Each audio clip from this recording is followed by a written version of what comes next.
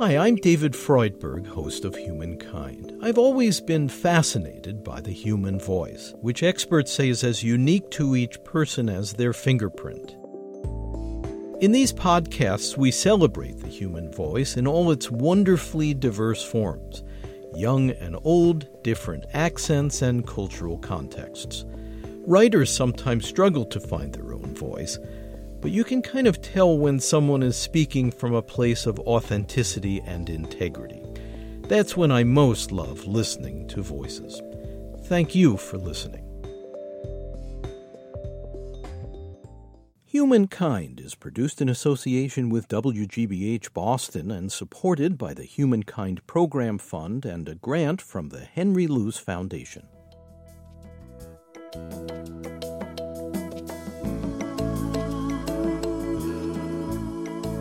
It's saying everything you see is real to some extent, but there's something deeper beneath that, another reality that is below your mind's good and bad, light and dark.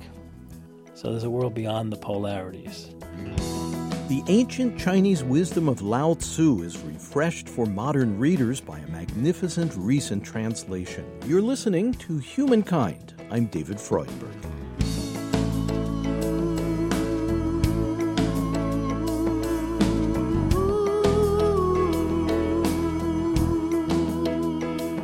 A journey of 1,000 miles begins with a single step is perhaps the most recognizable quote attributed to Lao Tzu, the ancient master of Chinese wisdom.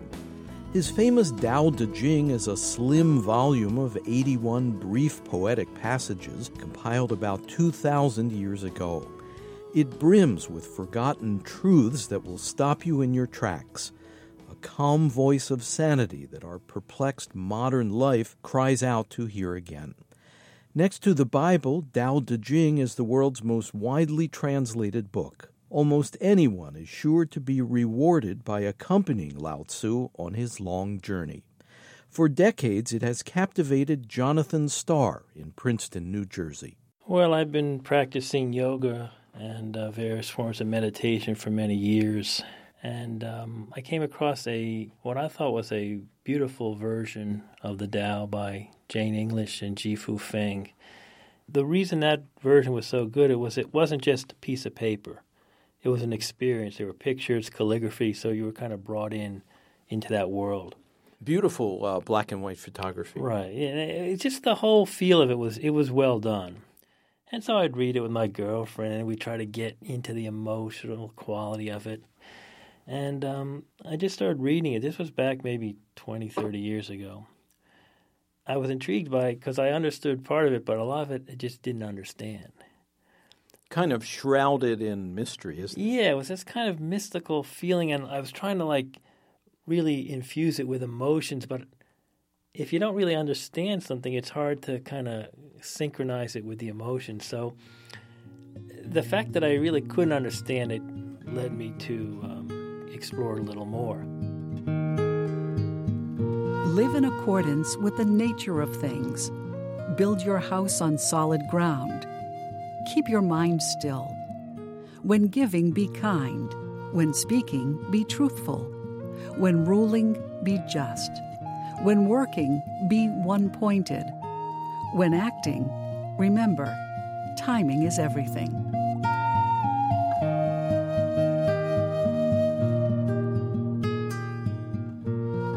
Tao Te Ching is so rich in timeless insight, it drew Jonathan Starr back to reread and ponder it over and over again. The original text was in a very ancient Chinese dialect that long predates the Chinese spoken today. And the English translations varied, all bursting with meaning, some sounding over-formal, others more lyrical. But the problem was the different versions conveyed sometimes substantially different meanings. The more versions I got, the more it was like, wait, what is the Tao? What is it? And so it was clarifying in one way, but the confusion. So after I had built up 6 Taos, 10, 20, 30, 40. You read 40 translations? 40. And then it was like, wait a second. So that was the process. I mean, But what drew you to it, even through these various doorways, all leading to presumably the same thing? What was the magnet? What was the draw for you? The same thing that pretty much motivated me for everything was like, what is the truth? What is this reality we're living in? Because I had been steeped in yoga at the time. I probably was living in an ashram. And, this whole quest for what is the truth, who am I, what is this universe, what is life. And so this book gave me some hint or some vision into that. Like these sages who were describing this world, where were they seeing it from? We live our lives. Where are we living from? Where were these sages? So that became it wasn't an intellectual. It was part of a spiritual quest. And the Tao seemed to be one of the earliest texts that I stumbled upon and felt there was something there. More like it was a hint. They never really told you. Like a lot of it sounded like Zen koans kind of pointing to the truth, but never really, explicating it in a clear manner. Is that because the truth is by nature mysterious and hard to be bluntly direct about? Well, that's the point. I was my mind wanted to grasp onto some truth that I could, and the whole Tao was kind of saying, hey, the very first line, the Tao that can't be told is not the eternal Tao. I mean, right from the beginning, they were saying, hey, you're not going to get it. We're going to point you towards it. We're going to show you it, but you're not going to. The mind wants to grab it. You want something. Then I finally learned the Chinese. I really wanted to grab hold of the truth. And the mistake that we make is to rely too much upon the mind, to do everything. The one thing it can't do is show us that reality which is beyond the mind, which cannot be codified by the mind. So what is the vehicle, the entranceway to the truth, if not through the mind? It's sort of through your being. It's sort of through we could say it's through your heart on one level, but the only way the truth can be known is to be the truth. You can't, the way to live life is to live life, not know about life. So it's a kind of a suspension of the mind. It's a kind of a primordial sense that you've always had. Before, when you were a child, a young baby, you had this intimate connection with life. You didn't have to know it. You didn't have a mind. Your essential being is already connected with life. So it's not about necessarily getting rid of the mind, but not relying upon the mind to get you where you already are. That's kind of the paradox that we live in. We're already one with the Tao, but we're always looking for it. It's kind of like a fish in the middle of the sea saying, where's the water? You're right. It's taken for granted. You're one with it. You couldn't even be a fish if there was no water. And that's the path that most people are on. They're constantly looking for what is already here. And the thing is just to recognize what is already here.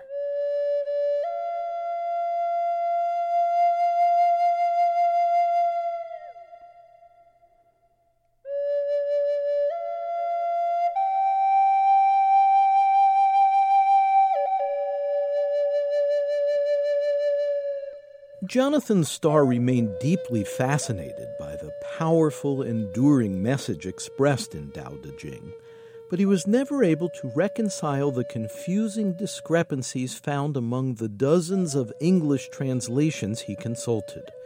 So Jonathan decided the only way to solve this puzzle would be to learn the ancient Chinese language, study the original text, and produce his own translation. It took him 12 years.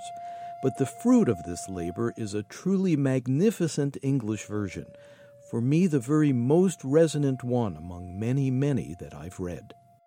Lao Tzu devotes a lot of his text to characterizing the behavior of someone who is sagely, who has wisdom. He comments that their power often lies in the discipline of self-restraint, of acting without ego. What is Lao Tzu teaching us here? Well, shall I read a quick verse on that? The masters of this ancient path are mysterious and profound. Their inner state baffles all inquiry. Their depths go beyond all knowing. Thus, despite every effort, we can only tell of their outer signs, deliberate, as if treading over the stones of a winter brook, watchful, as if meeting danger on all sides, reverent, as if receiving an honored guest, selfless, like a melting block of ice, pure, like an uncarved block of wood, accepting, like an open valley. I think he's trying to show us a vision of another possibility, another place from which we can live our lives, another human possibility. So perhaps Lao Tzu was describing someone who's not only enlightened, but who has embodied that enlightenment, who has able to translate that enlightenment. I think that's what he was actually looking at, someone who has embodied it and translated that Tao through into their own life. It's a flowing, beautiful, it's a wonder to see people like that. And when you're in the presence of it, it's life changing, because it's a glimpse into a possibility that we ordinarily don't see, and that sometimes we may talk ourselves out of even believing is possible. That's where it becomes a problem, because most people don't feel they're good enough, or they're not worthy enough, or they haven't done the right, or they don't have the right stuff. So that becomes a small and maybe a large impediment. Very few of us are able to see ourselves with great accuracy. Insecurities almost inevitably cloud the image in the mirror. We may undervalue our capacity for personal discovery and development, the very possibilities that animate human life and make it worthwhile. We are all capable of growing in self-awareness. The first thing is you need a bona fide desire. Most people don't want to wake up. They just, if I offered you enlightenment or your world as it is, most people would take. So, if you have the desire or the longing, that's the major shift that's already taken place. The block is a lot of people they don't think they're good enough. They don't think they're special enough for enlightenment. Enlightenment is your own nature. It's your own birthright. You're already living it. It's your own true self. Yeah, so a lot of people don't feel they're good enough or worthy enough. That's the first thing. You don't need to be any way to, understand your own nature. You don't necessarily have to be a monk in India or a celibate or a vegetarian. You don't have to be any of that. If that's natural to you, then fine, but that's not required. It really comes down to accepting yourself as you are, even with all your flaws at the beginning. So much of this philosophy is a study in contrasts and in opposites. As one verse put it, everyone recognizes beauty only because of ugliness. So what do we learn by paying attention to opposites? The mind thinks in opposites. This is good, this is bad. The world of duality, the world of polarity. And that's a great way for the mind to function, to compare and contrast. But the Tao is essentially beyond that. It could be a subtle way to say, hey, embrace it all. The high is you, the low is you. The beauty is you, the ugliness is you. Two sides of the same coin? Yes. In other words, if I'm trying to grab only beauty, if I'm trying to only grab one thing, if the Tao is everything, and I'm trying to grab only the positive experiences, I'm going to try to run away from all my negative experiences. But that's a mistake, because those negative experiences are also me. Pleasure is me. Pain is me. And so it's a very subtle teaching to embrace the parts that your mind and your ego wants to run away from. No one wants to hear this. Your ego doesn't want to hear this. The strategy is, let me just get the pleasure. The pain, I don't want anything. But it's the actual running away from the pain is the running away from yourself. You're the totality. And it's a very subtle teaching. Most people won't pick it up on that level. But It's a subtle call to embrace who you are in your wholeness.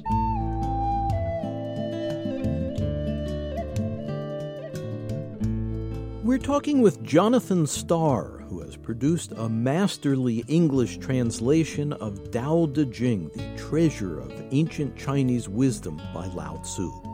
You're listening to Humankind. I'm David Freudberg. For more information about Lao Tzu and to download an audio copy of this segment, The Way of Tao, please visit humanmedia.org.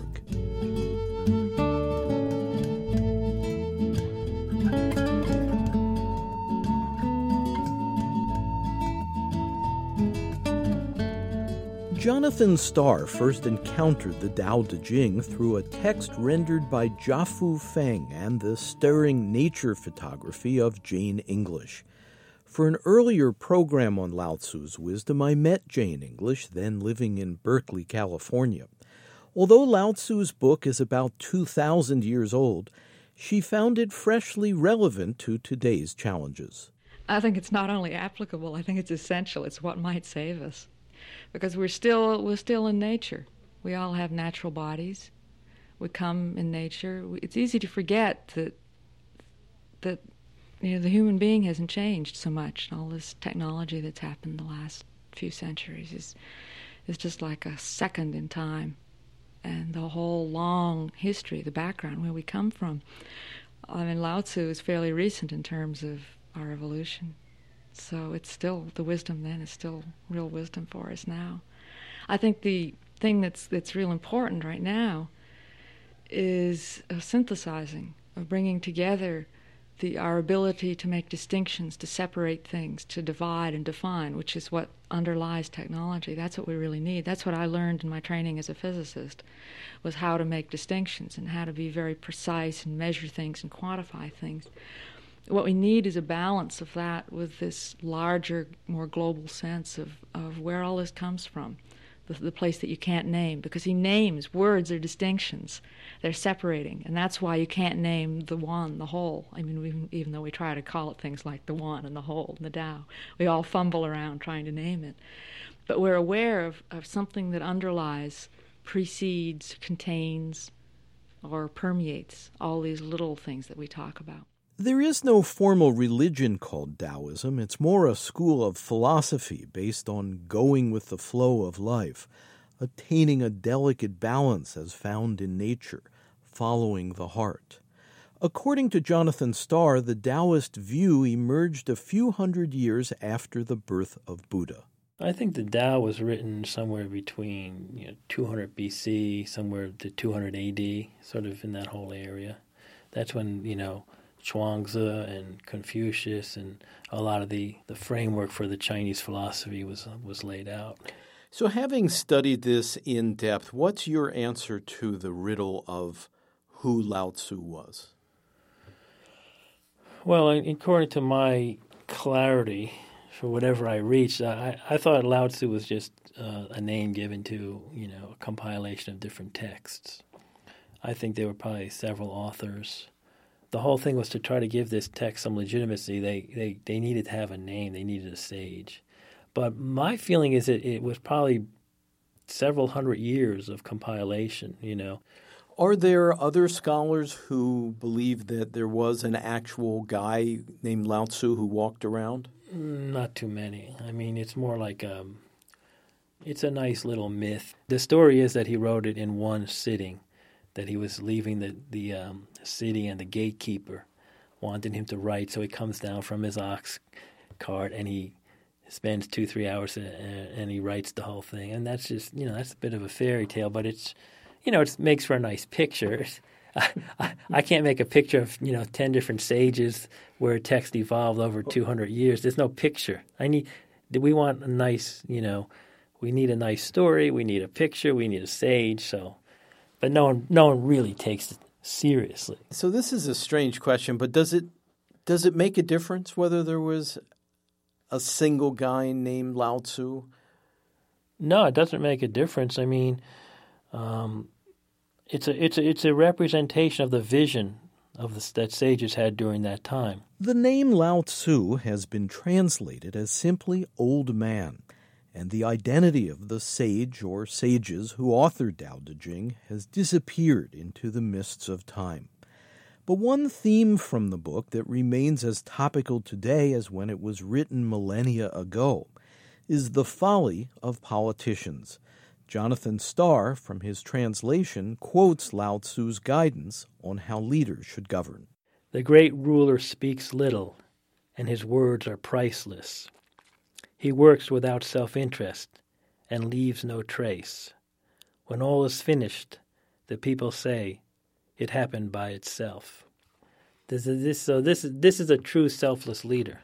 When his intention is for true benefit, it's not about I did anything or vote for me. It's really about empowering people. They did it. We did it. It happened. And how many members of Congress today can really be described as selfless people? Well, they should all read the Tao. That should be, when they come to Congress, they should be a copy in their seats. But no, we're a completely different. This is more of a, when you have to vote and there's money in politics, it's a completely different. But it was very intriguing when these sages were actually guiding. We're talking about the benevolent dictator. We're talking about a true kind of leader who truly has the self-interest of others, doesn't really see a difference between him or herself and others. So there's just this desire to serve and selflessly, not to take. And so this whole world is given to us. The Tao is creating everything. It never says, can I get? It's always giving. So when a leader embodies that truth, I wouldn't even say they're a leader. They're more like a friend, but that's the true kind of leadership that transforms.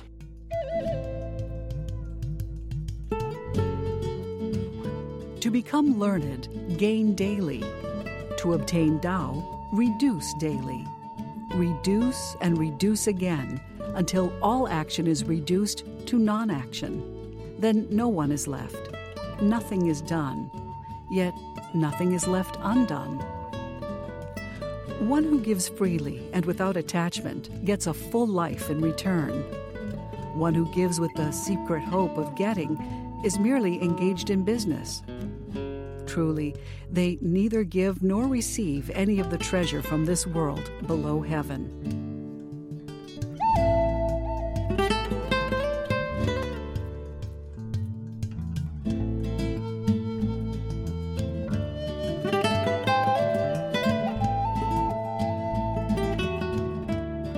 Here's a section that seems to me kind of the quintessence of Taoism. The most yielding thing in the world will overcome the most rigid. The most empty thing in the world will overcome the most full. Does that ring true for you?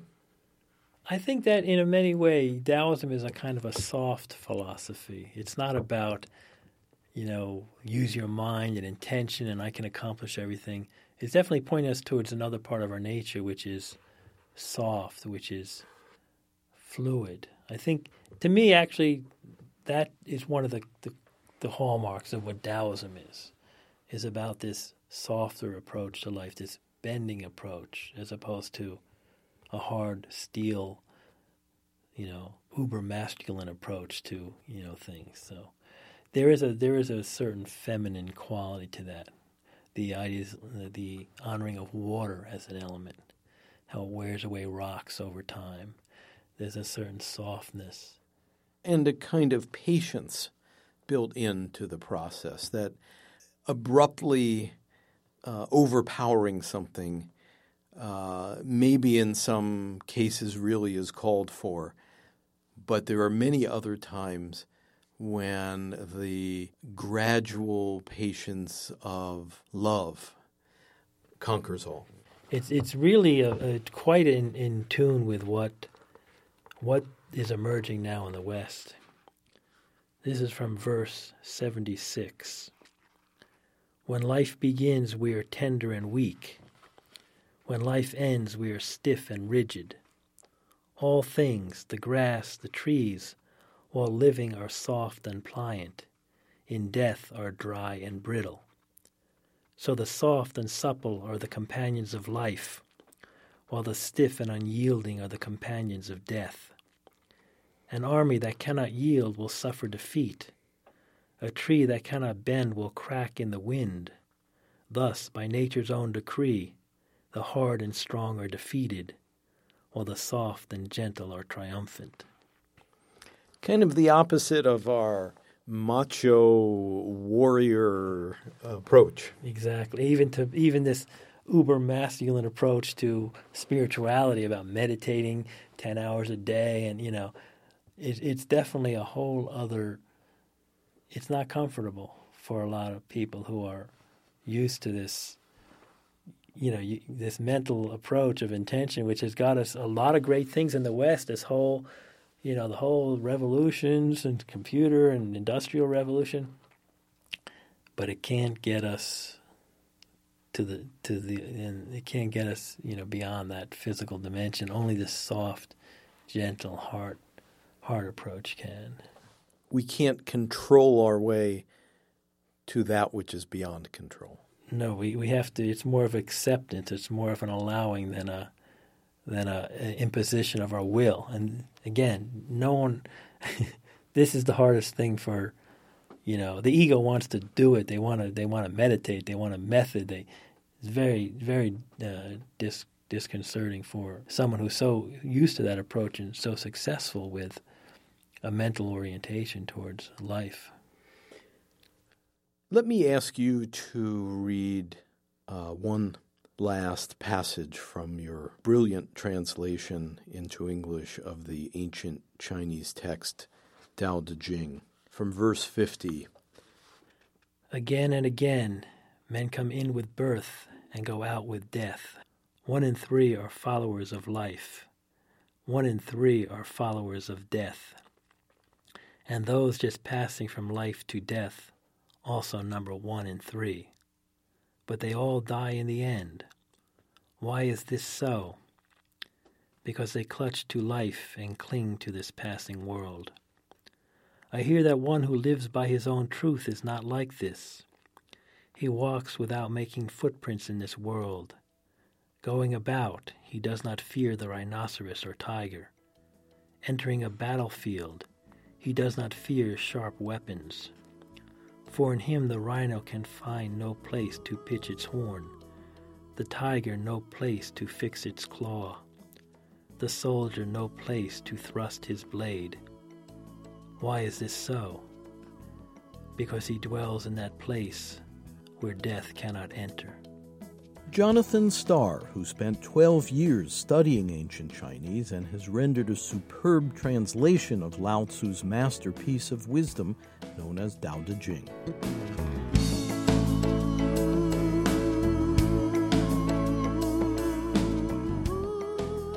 You're listening to Humankind. I'm David Freudberg. Studio recording by Antonio Oliart Rose. Editorial assistance from Ken Rogers, Kathy Graham, Mark Kilstein, and Bond Collard. Webmaster Brian K. Johnson. Special thanks to Laura Carlo, David Hopkins of the Princeton University Broadcast Center, and to Tony Buck. Our program is presented by Human Media in association with Connie Goldman Productions.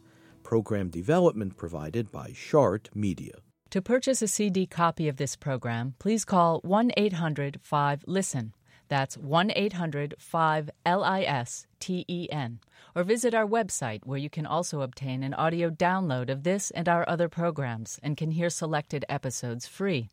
You can access free written materials related to this program as well. Our web address is humanmedia.org. Again, if you'd like to purchase a CD copy of Humankind by phone, please call 1-800-5-LISTEN, and our web address is humanmedia.org. This segment, part 1 of The Way of Lao Tzu, is Humankind program number 229. The executive producer is David Freudberg. This is Humankind. To hear more episodes of Humankind, you can subscribe to our free podcast on iTunes, Stitcher, or your preferred podcast player. A new episode each week. The podcast title is Humankind on Public Radio. And if you enjoy this program, be sure to leave us a kind review at iTunes and Stitcher. If you want to support the program, please visit humanmedia.org. And at the top of the homepage, click on How You Can Help. Again, our web address is humanmedia.org. Thanks.